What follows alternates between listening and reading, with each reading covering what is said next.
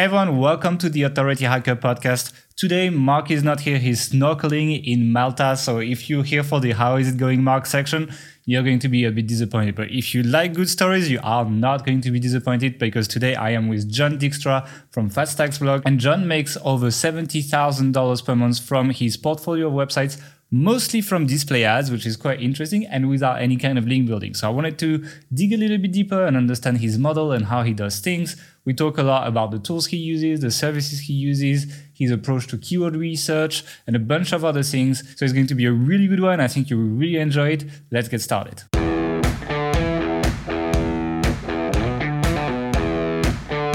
Welcome to the Authority Hacker Podcast. No hype, no BS, no censorship. Just real-life online marketing tactics. And now your hosts, Gail Breton and Mark Webster. All right, so as I told you guys in the interview, we are today with John Dykstra because Mark is snorkeling in Malta right now, and I wanted someone that actually does proper online marketing to come on the podcast. So I got John Dykstra. He's one of the few online marketing blogs that I've been reading for a long time, that because he has original data, which is unlike most of the stuff that you read online. So John, welcome to the podcast, and thank you for coming. Thanks for having me, Gail. Lucky Mark, eh? I'm snorkeling. Yeah. So it's like, he was like, yeah, I'm going on holiday. I'm like, really? And he was like, yeah. And it's like, well, apparently you can still take holidays these days. Yeah. And I wanted to have you on the podcast anyway. We did a guest post. You did a guest post on our site like a really long time ago. I think it was like 3 years ago or something like that. Yeah. Where you talked about ad arbitrage. And I think you've switched to SEO since then, right? Oh, pretty much, yeah, like 99%. I still buy a little traffic here and there, but I mean, it's not the main traffic driver for any of my niche sites, yeah. Actually, that's my first question. Like, can you explain your model? Because I think like we're more focused on affiliate marketing. You seem to be a lot more focused on advertising. You're using AdStrive, which is also my favorite ad network. So it's going to be, but can you just spend like 2 minutes to explain your model to people that are listening and how it might be different from the stuff that you might have seen from us, etc.? I'm familiar with what you guys do. The affiliate thing, it's great. That's how I got started, but I launched a site that grew really quickly, and it just wasn't. I thought it'd be a big affiliate hit, and it wasn't. And so I had an AdSense account, and I just slapped up some ads, and they actually earned really well. I was surprised. So I kind of moved the whole direction in terms of monetization over to display ads. And basically, for anybody who's new to this, it's just inserting little ad code snippets wherever you want ads to show up on your site.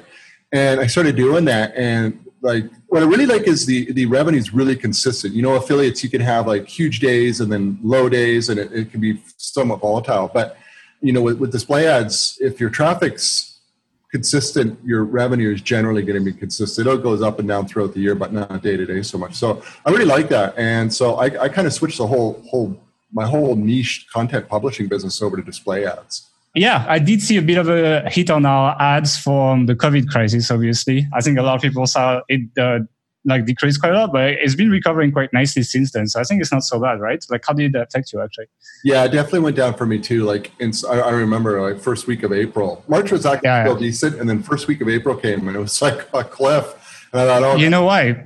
It's corporate budgets, it's like they're monthly. So it's like they're okay. And then like the corporate budget just is renewed for the month, so it just drops, Yeah, I know. But fortunately, it kind of bounced back. And that first week was really bad. And I thought, oh, boy, this could be like really, really bad year. But it kind of bounced back a little bit. And then, like you say, it's especially since midsummer, it's slowly sort of climbed back. But it hasn't been a huge bounce for me, though. I have to say it's been very, very gradual.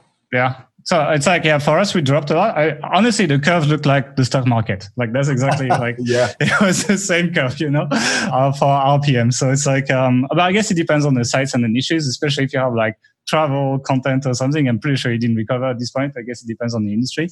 But yeah, otherwise, yeah, I like ads because then you can rank for any keyword and you don't really have to worry about intent. You don't have to worry about pretty much anything. You just need to get people on your site and you get paid. And these new networks, right, like Mediavine, AdStrive, etc., they've massively upgraded the payout from ads. I used to hate AdSense, like I was making like $3 to $5 from AdSense per 1,000 visitors or something. And then I think the first one I tried was Ezoic. It was based on your blog, actually. I tried Ezoic, which I think bumped me to around $10 or something. But the problem with Ezoic is it made my site really, really slow. And then later I tried AdStrive. And we got more than $15 RPMs and $15 to $20 pre-COVID. And I was like, wow, this is actually starting to compete with Amazon, especially when they start cutting their affiliate rates, right? Yeah, I know it is crazy. I remember AdSense. I thought I was doing well with AdSense, and then like you had the same migration. I went over to Zoic, and I literally like skyrocketed ad revenue. And so recently this year, I switched again over to AdThrive. I was accepted, so I figured why not. I sort of like the whole they take care of everything for you, so that's kind of a nice aspect of using their service, and definitely the revenue is like it still amazes me actually, like how high you can get ad revenue per 1,000 visitors on a site. Like say even for really non-buyer intent stuff, like obviously like a really, really good buyer intent affiliate page is going to out earn ads all the time, right? But when you look at the aggregate, when you look at all your content across a large site, you're going to have a mix of content, and that's where the ads can sort of definitely do well with, earning money for all of your content. Yeah. You have income reports, right? Can you let people know like more or less how much you make per month with ads? Because you publish it on your blog. So I guess people that listen to this podcast don't read your blog might be interested in knowing that. Yeah, sure. I've managed to build up the ad, and I still do affiliate marketing too, a fair amount, but it's a small percentage. But I think last month, which was August 2020, the revenue came in a little over 70,000 just for my niche sites. That doesn't include anything like with the whole fat stacks where I talk about how I do this stuff. That's a totally separate business I don't include. So these are just, I've been growing the number of niche sites I've had over the last couple of years. So that takes all of my content publishing sites. Yeah, I saw your breakdown. You basically have one big site that's like making most of the money, and then you have several sites in the 4 figures basically, and then a few that are growing, and you're kind of managing that as a portfolio, right? Exactly. I mean, the long-term goal obviously is try to get all of them up quite a bit. But, at the end of the day, and I know other people are the same boat as me. I mean, if you have multiple sites, usually one site is the big earner. So you're going to dedicate like that. You're going to dedicate the lion's share of your time and your reinvestment every month into that, because why would I, disregard or ignore the bread and butter? But you're always trying to grow the other ones, and it sure would be nice. The main reason I expand into other sites is just to be diversified. I mean, yeah, I've got a site that has a lot of traffic and earns really well, but I mean, anybody who's been in this business for a number of years, you could lose 50% of your traffic for just out of the blue or more, and you did nothing wrong or anything, and it just happens. It's just the way it is. So, I'd love to just be diversified into more sites, and would really help me sleep better at night for sure. Fair enough. That was one of my questions for you, actually. It's like, I was saying like you have quite a few sites, actually. Like, honestly, like for us, I hate working on more than like 3 projects at once or something. Like I tend to not like this, 3 or 4 maximum. But like you have like, you report on 6 or 7 or something. And you say you have others, I think. So my question was like, how do you decide between starting a new site versus expanding your existing sites, basically? Yeah, what I did, I have 17 in total, which is probably a bit much. And a few of them I'm probably going to ignore. I don't know. You know how you start some of these things and it just kind of fizzles. But the reason, what I really wanted to do is I still write for my sites. And so I kind of wanted to be in a niche where I have even a mild interest in it. So like I started a travel niche site, and I never planned on doing a travel site, but I take a few vacations every year and I take photos and whatever. And so now I can come back and I don't know, I write about it. And so I may not produce a ton of content on these sites, but they're just sitting there, and I add some content, a little bit of content every month, and it'll maybe slowly grow, right? It's just sort of aging and that sort of thing. So it's just a good way to, maybe the way I see it is sort of start these small sites and use what I'm doing in my life, because I like writing about. I actually really enjoy writing for travel blog. It's interesting. But we own a couple cars. And so I started a car site. And, like literally, if you own one car, preferably a little bit newer, I mean, the amount of articles you can actually write about like one car model is ridiculous. And so I have a couple of cars, and so I can write about it. And so I started an auto blog, and that's the only reason. So it's really just an easy way for me to come up with easy topics that I can write really good content about, because it's really just part of my life. I play a couple of sports. I write about the sports that I play. I buy tennis rackets. I buy court shoes and all this stuff. I can write about it. It's like you can write about it so fast. So this is the reason I sort of expanded, and that's basically how I chose my various new niches. So that's the only selection. It's like, I'm doing this in my life. I'm just going to start a site about this. That's exactly it, because it makes it so easy to write good articles about it. I mean, like, okay, I just bought a new tennis racket, and so I can take a quick couple photos, go play a few games on it, and I write about it intelligently and helpfully to whoever visits the site. because I've actually used this racket. And I can bang those reviews or info articles out in like an hour or two, and I kind of enjoy doing it. So that's really what drives my niche selection overall, especially these days. Yeah, fair enough. It's funny because like people who take our course must be like banging their head because my niche selection is like 30 videos of like checking all the stats of everything, etc. And you're like, I just write about whatever I like, and it's just working. So obviously there's multiple ways to skin a cat, right? It's like, and both can work. I think the reason why you don't have to worry so much is also because of the way you monetize mostly. Because when you monetize with ads, again, you don't have to worry too much even about buyer intent or anything like that. Because anyway, with things like retargeting, etc., and now Google being so smart, like they're doing the same as Facebook with audiences, etc., they find people on the internet that want to buy the products, and people buy impressions on your site, even if it has nothing to do with the niche that you're writing about. And so with modern advertising, it's like, then that makes niche selection pretty easy. And you can, I think most niches I've seen, it's like at some point I did a survey on Notary Hacker Pro, and I think like 40 people send us their RPMs from like Mediavine, AdThrive, etc. So we got a lot of data, and almost everyone was in the same range of RPM. Like, it was, let's say, $13 to $22. Let's say that was the range basically for absolutely every site, regardless of the niche, regardless of how much traffic they get and everything. So like advertising services at this point, they'll just reward you for raw traffic. And if you're able to generate traffic with and I want to talk a bit about how you pick your topics later, because I was reading your blog about this as well, like your blog post called I'm Happy with the Crumbs, and picking an article topic out of a hat or something. So I want to talk a little bit about that later. Yeah. Because that's quite interesting. But yeah, I want to talk a little bit about AdThrive, because I think people will care about that because that's your main monetization method at this point. When did you start using them? January this year, 2020. Yeah. So before you were using Mediavine, Ezoic? Ezoic. Never used Mediavine. So I was with Ezoic for quite some time. Years ago, I was with Ezoic a long time, and before that was AdSense. And then I switched over to a different Monumentric, and then also AdSense again. Sort of was doing a lot of testing, and then I went back to Ezoic. That was really good for me, and then I was accepted in AdThrive. I was rejected in AdThrive a few years ago, so I sort of wrote them off. Yeah, I met the traffic threshold, but they're very, very picky, right? I mean, just because you get the traffic threshold doesn't mean you're in. So I decided to apply again late 2019. I was accepted. I thought, well, I'll just take the plunge and move my site over there. I subsequently moved all my sites over to them. Yeah, it's like I checked so you have a case study site on your site, right? A bicycle site that you're like documenting to show people how you're doing site. My feedback on this site and why we be refused to AdThrive probably is the branding. Actually, like you use a lot of stock images, and that's the kind of stuff that is a red flag for them. So I think if you do with the same traffic, if you just brand your homepage and a few blog posts that are featured on the homepage, you probably pass the vetting process. If they didn't like it the first time, actually, they want mommy bloggers. Basically, that's essentially what they want. They want people who make recipes in their kitchen and then just post a picture of that, etc. And so they're less fans of people who use stock images, etc. I think it might be that. I don't know if they gave you all the feedback, but from other people I talked to that tried to join, that would be it actually. Interesting. Okay. I didn't know that. But now you can put more sites, and you don't even have to hit the 100K traffic to put more sites on AdThrive, sorry.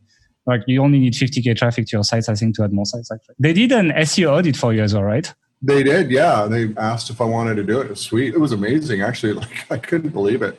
I've paid for worse. Let's put it that way. Okay. How did that go? What happened exactly? Well, I didn't really do anything. I just said, yeah, sure, go ahead. And they just emailed me the results. I got this whole portal that you log into and a whole bunch of stuff. But tell me what the top key problems are and how to fix it. And that's what they did. There was all these spreadsheets and data and all this stuff. I didn't even bother looking into. I don't really care. But there were some glaring problems, and principally that I had a good number of affiliate links that didn't have a no-follow attribute to it. So that's an easy sort of fix. Not a fast fix, but an easy fix. And then there were the biggest problem was a lot of broken links. And this happens, I haven't cleaned my site up over years. Broken links happen, outbound, internal, the whole 9 yards. And so they just identified those. But what was really cool is they said, if you like, you can use a service called BlogFix. I never heard about them. They said, we work with them. And we'll send them your spreadsheets to them directly. I didn't even have to get involved, which I love because I don't want to get involved. And they just sent all the suggested fixes to them, and they cleaned it all up. So I was very happy about that.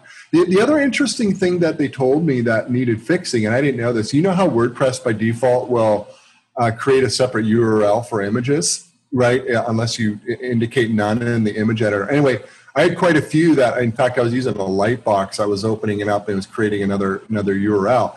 And they strongly suggested just get rid of that and just don't have your images open at all on any other URL. So I took them up on that. They fixed that as well for me. So, these are the types of tedious fixes that would take a long time. And it's just really, maybe some people know how to do it with automation. I don't. And so the service did it. They obviously use automation. For what I paid, they're not going to have some guy sitting there for weeks fixing. You paid $200 something, right? Like $280 something. Yeah. And my site, that's pretty sizable good. Site. Yeah. It would have taken me weeks. So you got a bunch of SEO work done. You got a bunch of SEO work done for free by AdThrive, and then you just got all the they did all the work for $280 on that service on BlockFixer, right? Pretty much, yeah. It was a good deal. Cool. I guess that's why I like AdThrive, because they actually care about you. But I know that when you were on Ezoic, you tried Ezoic Premium as well, right? So Ezoic Premium, they have a service where they essentially charge you for better ad inventory or something. It's a bit weird to me, to be honest, that why don't you just, I guess they take from your earnings or something, but how did it work for you? Because I guess I saw some people ask about this on Authority Hacker, actually. Are you talking about Ezoic? The Ezoic Premium? Yeah. Premium ads? Yeah. Oh, yeah. You get invited, I guess if you have a certain amount of traffic, you'll get invited to Ezoic Premium advertisers. Apparently, they arrange more direct relationships with advertisers, and so the RPM will go up as a result. I always made a profit. I did it. I took them up on it when I was with Ezoic. I made a profit. It wasn't as much as I wanted. But I didn't like the whole idea of paying up front to be part of a program. And then, I kept telling them, I'm like, well, can't you just do the traditional rev share with the publisher? Let's split this, however, make it generous like everybody else. But they wouldn't do it. And so, some months my ROI would be 20%, which is not great. And plus, when you get in a couple million visitors a month, your upfront cash, you're in a high premium plan, so you got to pay $15,000 to be in it. Okay, right, and then you might make 22, so your profit 7, but you're out of that 15,000 for upfront for 30, 45 days. I don't know, something like that. And I don't know. That was the one thing I kept going to talking to them and saying I just don't really like the setup, but they're sticking with it, so it must be working. Yeah, I'm quite surprised about this model. It's if you're so confident it's better, make a rev share, even if you take a lot of money, then what feels bad is you have to pay to put ads on your site, which is already you feel like you're essentially selling off your traffic already. So you're giving the traffic and you're giving the money and then you hope for a return. So you take all the risks basically. Yeah. So I wasn't I wanted to ask because maybe it's amazing. I didn't try it. I've just heard about it. You do profit. I never lost money. Okay, so it's kind of dumb not to do it if you're invited because you will make money. It's just the way the concept that it's set up is just feels bad. Yeah, it doesn't sit well with me. Fair enough. I guess that you're making more money with AdThrive now, though, right? Yeah, I would say it's really hard to say. I got to say, I always made really good revenue with Ezoic. I don't think I make. If I do make more, it's not much more, but it's almost impossible to track because I switched over in January, right? And then everything changed. COVID hit, but even if COVID hadn't have hit, it's hard to know these things, right? Until let's say I had 3 years of Ezoic data, and then you need at least 1 or 2 years of AdThrive data to really be able to say it went up or it went down because every month is different within a given year. So fair enough. So you'd say it's quite comparable. Say revenue, it's comparable. That's what I would say. Okay. That's been my finding, but I can't say for certainty. Okay. It's close enough that it's within margin of error. That's what you would say, probably. Yeah. Okay, cool. Anything else I didn't ask on ad networks because I wanted to talk about affiliate marketing after that. Okay. Anything I should ask, but you're the pro here. You're the guy I read when I want to know about ad networks. So. Well, man, I could tell you that a lot of people ask me should I put ads on content with affiliate links? And I'm unequivocally yes. Yes. Okay, yes, I've talked to people who are they'll slap on Mediavine on an affiliate site and their affiliate revenue is the same, and all they did is doubled their revenue with Mediavine display ads. It's a no-brainer. I don't even there's maybe about 20 URLs in my entire portfolio sites where I would turn off display ads just because of the way the affiliate links are working. But aside from that, it's like ads and affiliate, and like it's just aggregate way more money. So that's been my experience for sure. Yeah, I tend to like turn it off if it's like a really high paying affiliate program. So I'm just going to take an example. Let's say hosting. Let's say you have a custom deal with HostGator. They pay you $200 per sale or something. Something like that. Then I'll be like, okay, then I'll focus on the offer. It's a lot of money per sale. It's worth it. But like if you're talking Amazon, yeah, absolutely. I'm like we turn ads on together with Amazon and we make the same money basically. Totally worth it. What else would I say? Just get ads on as quickly as you can. I mean, if you just start with AdSense, like do it, put them on, and then just work your way up the ad network food chain, so to speak. Like get into Zoic as quickly as you can. They take young sites, new sites, be a game changer for revenue, and then continue. You know, once you get more traffic, try something else, and keep putting the time into it. Like because when you have 100,000 visitors a month and you improve your RPM $5, it's a lot of money. Like it's a big improvement, right? Relative to what you're making without getting more traffic. So I always have over the years really worked at trying to squeeze out more money per 1,000 visitors because it makes a big difference. Yeah. And also it's so much easier now than it was like 5-6 years ago. Like it's like before you had to mix more. I remember you were mixing, I think, and media.net, I think. So, that was the two. I had like I had a cocktail, man. I had an advertising cocktail on my site. And I would tweak, like I would constantly be sort of playing around with trying to get the placements, yeah. Yeah. Anyways, yeah, you're right. You know, I mean, that's what I like about AdThrive. It's like they just, done for you, yeah. It's done. You don't even have to think about it anymore, and which has been really nice. So that's why it's worth at least trying different networks, etc. MediaNet, I would not recommend that much anymore. It's kind of like not tend to be very good for us. I think we still have like one site that shows some ad blocks because like it can be in the other networks, but like other than that, like I wouldn't bother. It's like you make more from AdSense even at this point. But yeah, it used to be a lot harder. So people who complain like should look back a few years how people were doing ads before. That was a bit of a nightmare compared to what it is now. I even knew the time of like the double click manager, etc. You would input all your ad codes, etc., and then put your blocks around. It was like the very, very old school publisher solution by Google. It was a nightmare to navigate. Okay, I want to talk about affiliate marketing now because you still do affiliate marketing. Yes. Like you do a lot less affiliate marketing and ads, right? Like you mostly focus on ads at this point. Yeah, I would say like with my niche sites, my affiliate revenue out of that 70K would be about 10. Okay. But one thing that I saw in your income report is in your expenses, aside that you use Get Lasso instead of, and I think you have an article on like Lasso versus. It's like I was wondering how you like it or not because I haven't tried it actually. It's one of the things I keep wanting to try. I haven't tried it yet. So okay, well, first I think the pricing is bad. I think it's too expensive, and I told them that, but they're not going to change it. They're not going to listen to me. But here's why I use it, and this is the only reason to use it. Say versus like AAWP or any of those other Amazon specific. If you want to promote merchants that are on Amazon, Lasso is awesome because you can input any affiliate link you want into the boxes. And I do happen to promote a lot of non-Amazon stuff. And so that's why I use it because I can promote some software. You can see I even use it on FatSack's blog. You can mix it. You don't just have to do Amazon. Exactly. You can mix Amazon and other things. It's great with Amazon. It'll pull the image and do all the stuff that you want an Amazon plugin to do. But if you want to promote some software or something not Amazon, it's really easy to use it. And that's why I use it. And I like it for that. And it's worth it. I mean, it's 19. They don't have an unlimited site option. That's what kind of annoys me, right? Like they don't have like unlimited sites for $60 a month, let's say, right? So it's flat out $19 a month for every site. You got to pay for every site. That's my only beef. Aside from that, I really like it. So actually, my solution for that, it's like it wasn't released, and I was already like, Amazon like was cutting commissions, etc. We're like, okay, how do we work on hybrid pages? Basically, how do we do some Amazon, some not Amazon, etc. And we have custom sections that we built for Elementor.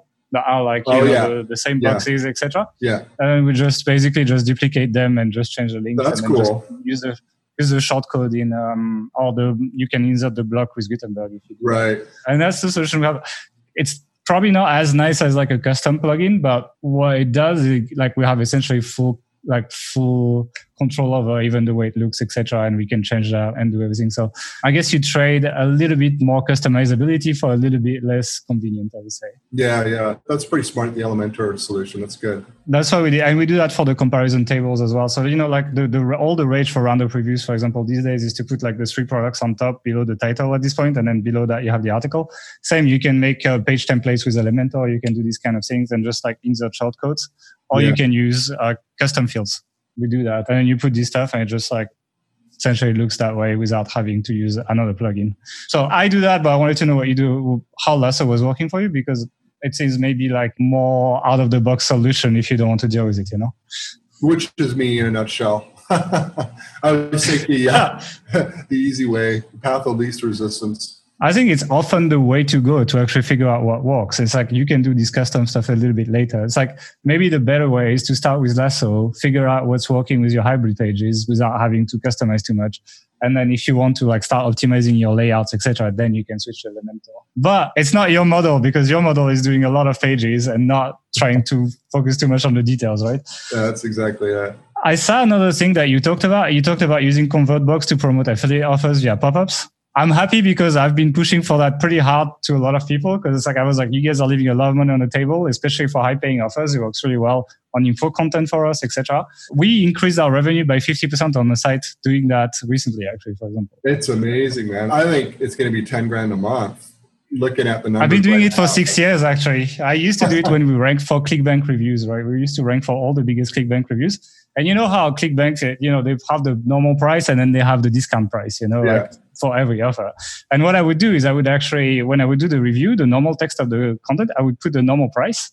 Like, so let's say they were like, oh, it's like $69 instead of $200, let's say. So I put like normal price $200. Every other review would put the discount price right away. And on exit intent, we'd be like, oh, special discount, $69 instead of $200. Click here to claim the discount only for readers, and people would click. And this was by far our highest EPC. Some days we're over $5 EPC actually from doing this. And that works really well for us for stores that have discount sections as well. So especially so those who use Shopify and who have new promotions every day. Then we link to that and we say our promotion ends at midnight, etc. Click here to get it. And we send people through these custom affiliate links with the pop-up. So I was really happy to see that you're doing that. And I wanted to know how it's working for you. But $10,000 a month is really good, actually. Do you promote high-paying offers? Yeah, fairly. Yeah. I mean, lower conversion, higher. I don't promote Amazon. I promote other merchants. And I wouldn't recommend putting Amazon links in pop-ups. It's not allowed, I think. This is interesting. I don't know. I did a live chat. I wanted to find out, and I asked, and they said they didn't say it's not allowed. They said it won't track it. So I don't really get that. It's not true. And I'm like, I don't know about that, but I didn't argue with them, right? So basically, I took it as don't do it. So I don't do it, and I use other merchants. Yeah, that's the thing with Amazon, right? You can do the chat twice and get 2 different answers. But they don't also get it because you say pop-up. So pop-up imagines a new browser window popping above or under your browser, whereas these are not real pop-ups. These are just JavaScript that looks like a pop-up. Yeah. And so it comes from the same referring URL, and so it would absolutely track it, and they're wrong. But they don't get the nuance, basically. So it would work, but they might pity you on the... on breaking the rules and be quite annoying. Basically. I wouldn't risk it. Even if Amazon, everyone hates them, you still probably want to have access to the affiliate program at this point. So, for sure. Yeah. Don't want to lose it up. Actually, that was one of my questions. How did the Amazon update affect you? And did it change your strategy? No, I didn't change my strategy, but it didn't really affect me. I don't do a whole lot of Amazon, so I can't really say. I didn't really notice a difference, but I don't. Amazon isn't a focus for me. Fair enough. It's just a keyword that pops up like that, and you're like, oh, actually, I could promote on Amazon, and you just throw it in there. Yeah, there's really nothing that's all that focused. There might be a few reviews, not a lot of traffic. Yeah, I can't say I noticed a difference. My revenue is about the same as it was, but... Fair enough. And that's kind of the thing with ads, right? It's it might be slow to ramp up, although it's a lot better with the new networks, but it's so much more stable than swinging for just a few keywords on Google and then just going up and going down, etc. So I think some people will be jealous of the stability you probably have with all your sites, etc. I wanted to jump on traffic next. I know that you're big on Pinterest and on Google, right? Is that the only two ways you drive traffic to your site these days? Those are two main, yeah. Yeah. It's like I was reading your description of your income report sites and you were like, oh, Pinterest is great. Every other social profile is useless. And I was like, okay, well, fair enough. I mean, if you're like running an ad business, I can understand that. I think social profiles are here for more if you have like your own products and things like that. Oh, if you're an influencer, which is a totally different business, like you and Mark with Authority Hacker or me on Fat Stacks, right?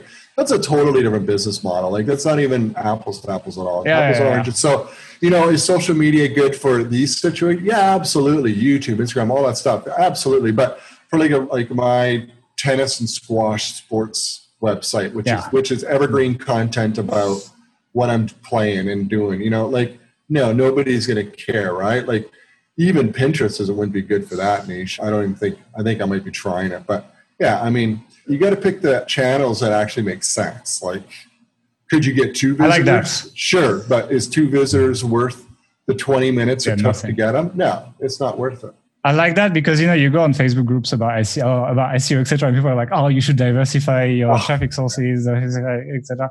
And I'm like, it's like, first you need to make money from one thing and then we'll see. But it's like, it's not that simple. Also, I see a lot of SEOs fantasizing about paid traffic and how immensely scalable it is, etc.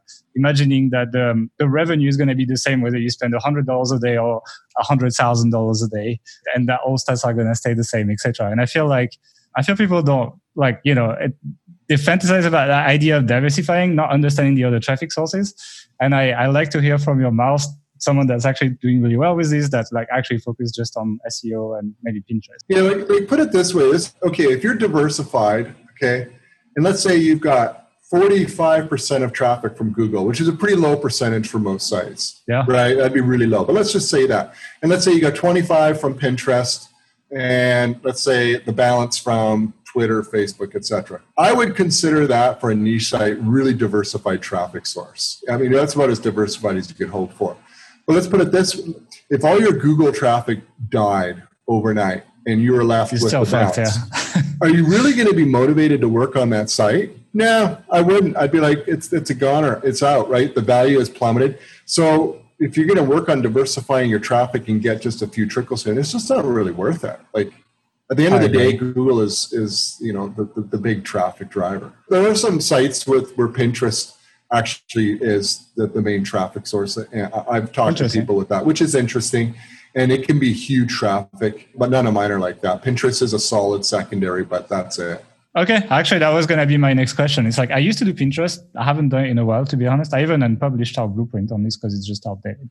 So I had to ask you, what's the play on Pinterest these days? Like, did anything change from the old Tailwind app days or not really? Yeah, quite a bit. I actually have a whole course on Pinterest. This year was like, I don't know, Pinterest did some changes with its algo. At least that's what I've read. I don't know the people at Pinterest. They don't tell me these things. But I can tell you I developed some new strategies that have worked really well. A little bit more labor intensive, I think, than they were in the past. I still use Tailwind for scheduling, but not a lot of the other bells and whistles they offer. And I was able to from, I think it was February into 6 to 8 weeks later, I went from 75,000 monthly visitors from Pinterest to over 300. And it's still well over 300. I've onboarded a few other sites and they're starting to get some really good traction on Pinterest as well. Keep in mind, these are Pinterest-friendly niches, all right? Seriously, if you're in a niche where it's not visual, Pinterest not worth really trying. But if you're in a visual niche, I would say Pinterest right now offers some really good opportunity for some incremental traffic. 330,000 visitors from Pinterest is pretty sweet for a niche site. And I'm very happy with that. It's been worth a lot of the effort I put into trying to figure that out. Yeah. Can you tell us more or less what you do for Pinterest on some of your sites? Like what? I'm going to give you the whole course.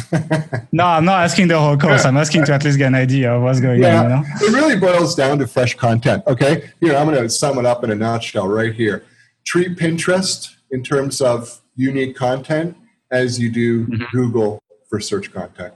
It boils down to that. Big difference. It works.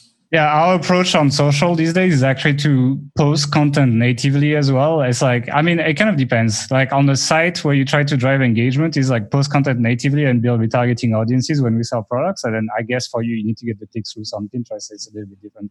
Maybe you can tease, let's say you have a list post, you can tease 3 things and get people to click or something, right? Yeah. No, pretty much, I don't get involved in group boards or tribes. Yeah, I think this is dead, right? Like I'm not interested. That's just a ton of work. I shouldn't knock it though, because I do know people who are still getting really good results with those. I don't think it's a dead approach. I think it works. Just never really worked well for me. Let me put it this way: the time put into it wasn't worth the result, and that's an important thing I look at for everything. It's like, how much time or money am I putting into this? And is it worth it, or could those resources be used better elsewhere? And for that, yeah, totally. I just focus on just posting my own stuff, unique stuff, consistently, and that's been really big for me. Cool. That makes sense. I need to definitely get back into this. You do, man. I want to talk about keyword selection, picking your topics, etc., because you look like you're doing very different stuff from us, actually. And I saw that you also Answer the Public Premium, and I was like quite surprised about this. Oh, Answer the Public? Oh, yeah. I know, right? I'm like, am I the only person who bought that? I don't know. It's like YouTube Premium and Answer the Public Premium is the two things where I just know nobody that paid for it, you know? Totally right. But can you just walk us through, because you're so focused on advertising, can you walk us through like how you pick your keywords? Because it must be quite different from what we do, from what I've read on the site. Yeah, I'm at the point now where I need so many new article ideas a month that if it's even like an auto-suggested suggestion with even Google search, like it comes, I don't care what the search volume is. Like if it's actually just registered as a search sentence or phrase or whatever, it gets put on the list and I'm getting an article on it. That's where I'm at. I mean, I'm really drilling down right now. And it's great for my larger traffic site, even though it has a lot of authority and I can rank for a lot of more competitive keywords. But I put it on there because I have 5,000 articles and I just need more topic ideas. So I'm not really that judicious. In terms of news sites, that approach is really useful because they have no authority. I'm not going to rank for anything really half decent. So I got to go for the really, really low competition stuff. And so that's been my approach. I just sort of sit there and like Answer the Public. I always find a few winners, at least one for every seed input I put. And that's why I pointed up the $99 because it's sort of like I could sit there in an hour session and that alone will generate, 30, 40 articles for me, topic ideas really, really quickly, really fast, right? And that's really important to me is how fast I can do this. And so trying to work around their freebie 2 a day just wasn't working. I mean, this is totally worth it. And I do the same in Ahrefs, and I do the same with keywordshitter.com. And I just sort of motor through these. And I'm just like, I just fill up a spreadsheet in a few hours and that's it. And it has to be low competition, really, really specific topics, questions, even listicles. I write product reviews, but I make sure I own the product and I use it. I do have one in-house writer who I send the products to, and they pretty much, that's all they do is write reviews. So that's what I'm doing. Fair enough. What is low competition for you? Like, what would you say is low competition? Because I guess everyone has their definition of that. Ahrefs is a guide. It's not like, that's the way it is. But anything like below 3 is pretty sweet. Below 5 is good. KD? Keyword difficulty? Keyword difficulty. But again, I mean, like, I rank for keyword difficulty 40 plus without building links. And I don't rank for keyword difficulty 0s that I've published. So it's not like this 100% like, if you go after a keyword difficulty 0, you're guaranteed rank. It's not going to work that way. It's a numbers game. And that's why I just put out a lot of stuff. So yeah, for me, that would be a low. I almost sort of like, when Ahrefs shows like 10 searches a month for a particular really long tail phrase or sentence. That's almost a surefire bet that, you're going to rank for that pretty easily, right? When you write for 10 searches, that was my next question, actually. So I'm glad you transitioned to this. When you write for you're good. It's perfect. You can come back, Oh, great. When you write for really low search volume on Ahrefs, like let's say 0 or 10 or something, because I'm sure you get some keywords in Answer the Public that have like you put them in Ahrefs as 0 searches, What traffic do you expect to that page? Like what happens in real life after you write the article? Because I know it's not the case. I know it's like it probably gets a lot more traffic than what you see on Ahrefs. But I'm curious what your experience is. Oh yeah, and again, everything. It's a numbers game, but you can get 1,000 visitors a month from something that Ahrefs reports 10 searches a month. usually my articles are fairly long, even going for something obscure. So you're naturally going to hit a lot of keywords just with the content, right? It's not just the one keyword. So, I mean, as a result of that, you're going to end up with usually a lot more traffic than the 10. But it does happen where an article just didn't work and I get less than 10, and that's a dud, and these happen. So you can't expect like winners all the time.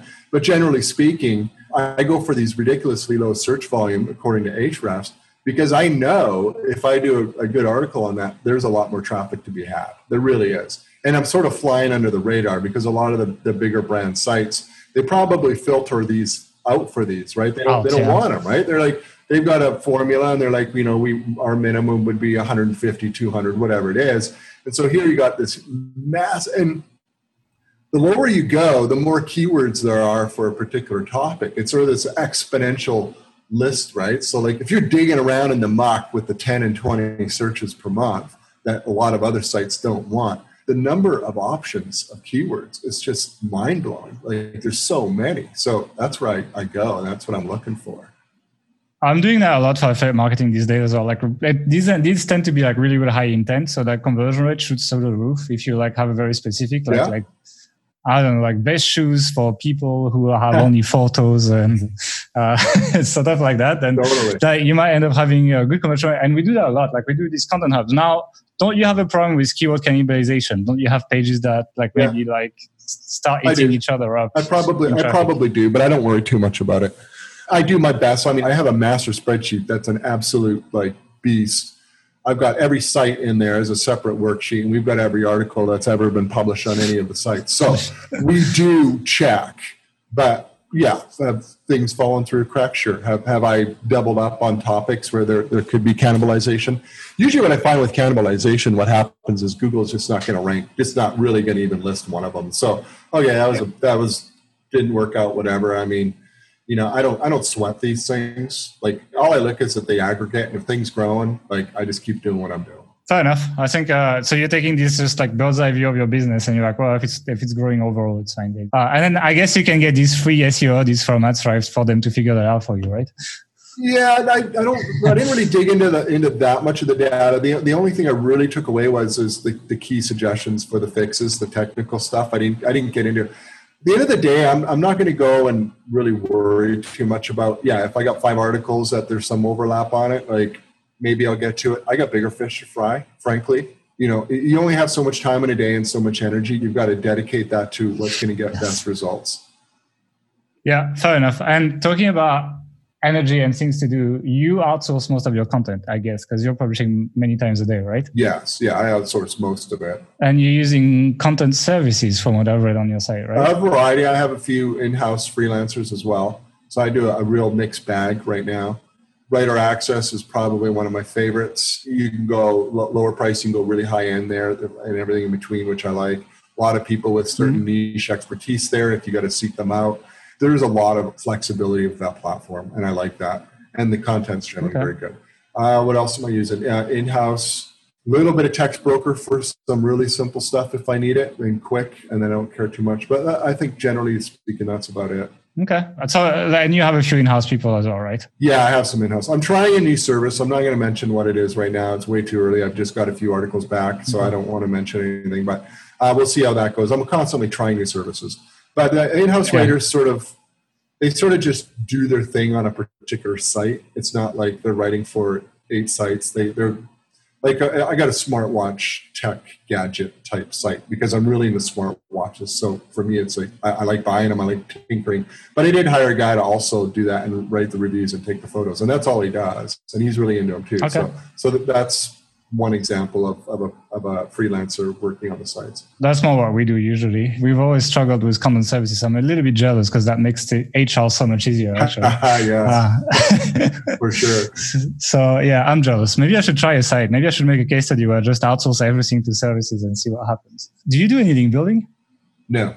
Well, like if sites link to me, which they do in droves, that's great. But I don't pay someone to do outreach and try to get guest posts published and link back to me. No, I don't do any of that. I don't buy links. So you do nothing at all for link building. It just happens. Okay. How long does it take for a new site to take off without link building? A long time.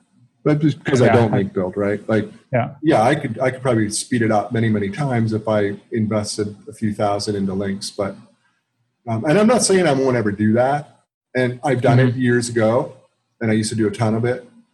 But I just find right now, it's like I have the luxury of being able to be patient and just waiting. And in time, the links do arrive, and the content does rank, and traffic grows. So I just take the patient route. You get a higher profit margins as well, because essentially you didn't you didn't pay for someone to build the links, or you didn't pay for the links. So the money you make at the end is more profit. Yeah, link building is not cheap. Clearly, like it's like even if you don't pay for the links, paying the people ends up being and the tools and everything and so on. Like, yeah, it's not cheap. Like we end up, it's like, I think the best we've ever done is like when we were in a health niche and we just invented shotgun skyscraper. Nobody else was doing it.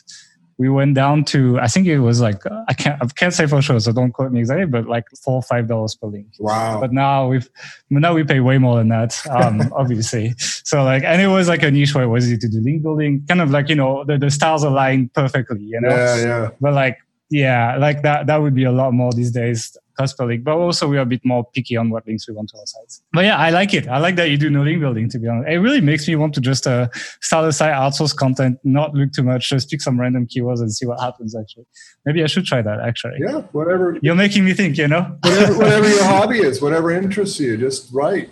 It's actually fun. I still like writing for the stuff. I like writing about the trips I take. I like writing about sports I enjoy.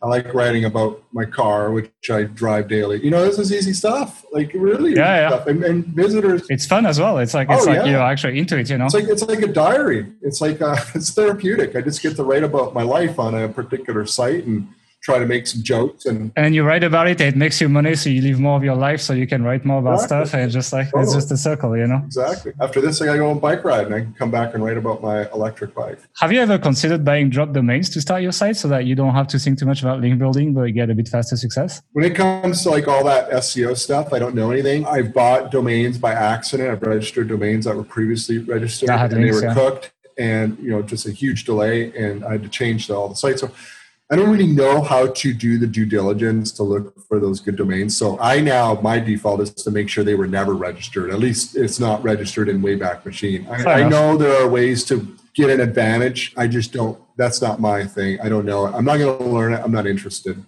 I just start from scratch, fresh site, and just wait it out. If you're new to this, like 12 months, you're barely going to get a whole lot of results. 12 to 24 months, good things start happening. After the 2 years, that's when, if you've been consistently publishing really good content, going for the right keywords, it takes 24 months to really start seeing some good results. You got to hang in there. It takes a long time. Yeah, I usually tell people the first year you'd rather work in McDonald's in terms of totally, man. Then it gets better, but usually the first year is like, it's pretty much worse than a McDonald's job. Yeah, it's no money. You're working for nothing, and you're working on a hope. But I'm glad it's like that. If it was fast money, there would be so much more competition. For sure, I know. So I am glad it works that way, because it just keeps enough people away so that we can keep doing this, Have you ever considered selling websites? Like, are you just going to expand forever? I'll ultimately sell them, I imagine. I don't know. I know I'm not objective enough about this. I probably should sell some. I tend to always think they're going to grow in value and they're going to grow forever. And I'm not objective about that. I get emotionally sort of impacts my decision making. So I should sell, but I don't. I don't have any plans to sell any now. But who knows? I mean, I got a lot of sites right now, and that's another reason I wanted to expand into a lot of sites. Is let's say I could get a handful of them to $5,000 per month, rather than having one site, which is your whole business. You sell that site, you're out of business. But if you have a handful of sites and you sell one, you get a nice cash influx and you're still in business. So that was another reason for that. So yeah, maybe, I get a couple of sites to $5,000 or $10,000 per month. That could be a good way to get some cash to maybe try something different. Yeah, it looks like you're doing fine with the cash flow situation of your company based on your income report. So it's like, I guess you could do that without selling your sites. So I can see why you're not selling. Yeah. If you don't need the cash right now to do the stuff and you can already do the stuff you want, then there's not much incentive. But it's true. It's like, things go down as well. Look for us, like House Ambition went down a lot, for example. Which and House Ambition, the health site we had. Like, with the medic update, it went down a lot. I mean, like everyone knows about this. Well, we should probably have sold it. I would probably be like have quite a bit more money in the bank account if I sold it at the right time. So these things can happen. It's easy to look at us and be like, oh, this happened to them, but it can happen to anyone. And that's the business. Especially when you're just at the wrong time and the wrong place, it just happens, So yeah. But at the same time, if you're largely cash flow positive, maybe just collecting the check every month. If it lasts long enough, even if it crashes eventually, you might just make the same money as if you sold the site, True. That's true. It's a good point. So it's kind of like, hey, can I still make this money for 2 years or something? And usually if you believe that the next 2 years will be fine, I would probably hold. And if you're not sure, then maybe consider selling. If you started over today and had a day job, would you do what you do now or would you do something different? Oh, no, I do what I do now because this is what I like doing. I've tried a lot of things, but I wouldn't do this business if I didn't like it. This isn't like because I think there's a lot of money or, I like being my own boss or any of the collateral benefits, as I call them. I do it because I like it. I like writing for my sites. I like hiring writers for my sites. I like watching them grow. I really like almost every aspect of this. So no, I would do exactly what I'm doing. And it would be a content business that would be monetized with display ads. I would focus on one site if I were starting over and I had a day job. I mean, I think there's just no way, unless you had a ton of disposable money from your day job and you could finance a whole bunch, but that's unlikely. So yeah, no, I would do exactly what I'm doing. I would write all the content, so I would pick a niche that I'd be very, very interested in so that I could write really good content. I know a lot of people say pick based on the money. For me, it's just so much better to pick on what you're interested in or what you're doing. Yeah, we do both actually. So in our course, it's like, you do all the money stuff. And then at the end, there's a big section like, are you still interested? So we make people work in all the niches for a while. And we're like, well, the point of all of this was not just to collect all the data, is to see if you're puking in your mouth next time you open the spreadsheet when you work on it. And if you do, probably you should not do that because there's hundreds of hours ahead of you in that. Yes. So it's like we use that as a test for people to essentially I like that. Play around and like read the competitors' sites and like do some keyword research, do some all of that. So they get to do a bit of everything. And then they're like, well, do you want to do a lot more of this or not? So yeah, I agree. Like you need to enjoy it to some degree. Like I've started sites in niches I didn't like, and usually they were not that successful. And the sites in niches I enjoy, even if the niche is objectively worse, tends to do better than was expected initially. Even though obviously some niches make more money than others as well. But in display ads, I would say it's a lot flatter in terms of niches versus affiliate marketing. Affiliate marketing, you go in the mattress niche, you can make millions. Yeah. You go into, I don't know, like a random phone protection stuff or whatever, like stuff that's really cheap or something, like you're not going to make a lot of money. It's like, but for ads, because of retargeting, because of audience targeting, instead of like what's the contextual content of the page and the way ad networks work, it's a lot flatter. And I think that's also good. I think it's like for people who like do the niche research in affiliate marketing, they're like, it wouldn't work, but they really want to work in that niche. Maybe they should look at your model actually. Yeah, it makes a difference if you like what you're doing. If you like the topic, it helps. Cool. My last question is, what's your plan for the future? Are you changing anything? No, I'm doing exactly what I'm doing. I mean, I'm doubling down big time. I think like looking at from an investment perspective, investing in content right now is a good investment. I could be wrong in 12 months. But for now, at least, looking at the results I've been getting, it's good. No, I'm sticking to exactly what I've done now for several years. It's working really well. Best place to be. Like usually when people tell you they have brand new projects that they're not so excited about what they're doing right now. So if you say that means you're really happy about what you're doing. Okay. Is there anything I should have asked you I forgot to ask that we should have talked about? No, I think you covered the gambit. Thorough. Appreciate it. All right. Well, no worries. I spent like half a day just reading your blog, your newsletter. Oh, wow. Yeah. It's like, I wanted to do it properly. Well, I just want to thank you for joining. And if people want to read more about your stuff, where should they go? PetSexBlog.com. That's pretty much the blog. You can see access to the YouTube channel, podcast, whatever. But the blog is the central point.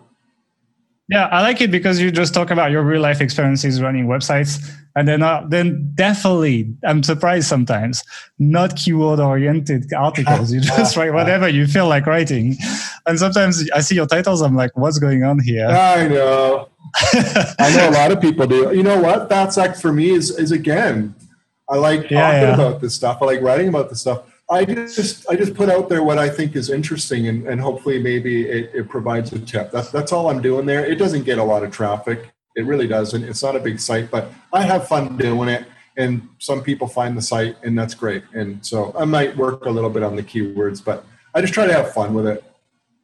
Fair enough. I think people will enjoy it actually. Like, and a lot of people like the income report. So John has some income report there. So if you want to follow him, etc., like people love following that stuff. So go ahead, check it out. I hope we send you some traffic here. And I want to thank you for joining the podcast. That was really interesting. Maybe we'll do a follow-up maybe in a year or two or something, just to see how all of that is going. But yeah, thank you again for joining. That was really great. Yeah, thanks a lot, Gal. Appreciate it. All right, so we're going to close it here, guys. If you enjoyed this podcast, don't forget to click on the subscribe button below and drop us a thumb up. You can also subscribe on all the audio platforms, and we'll see you next week for another episode with Mark this time.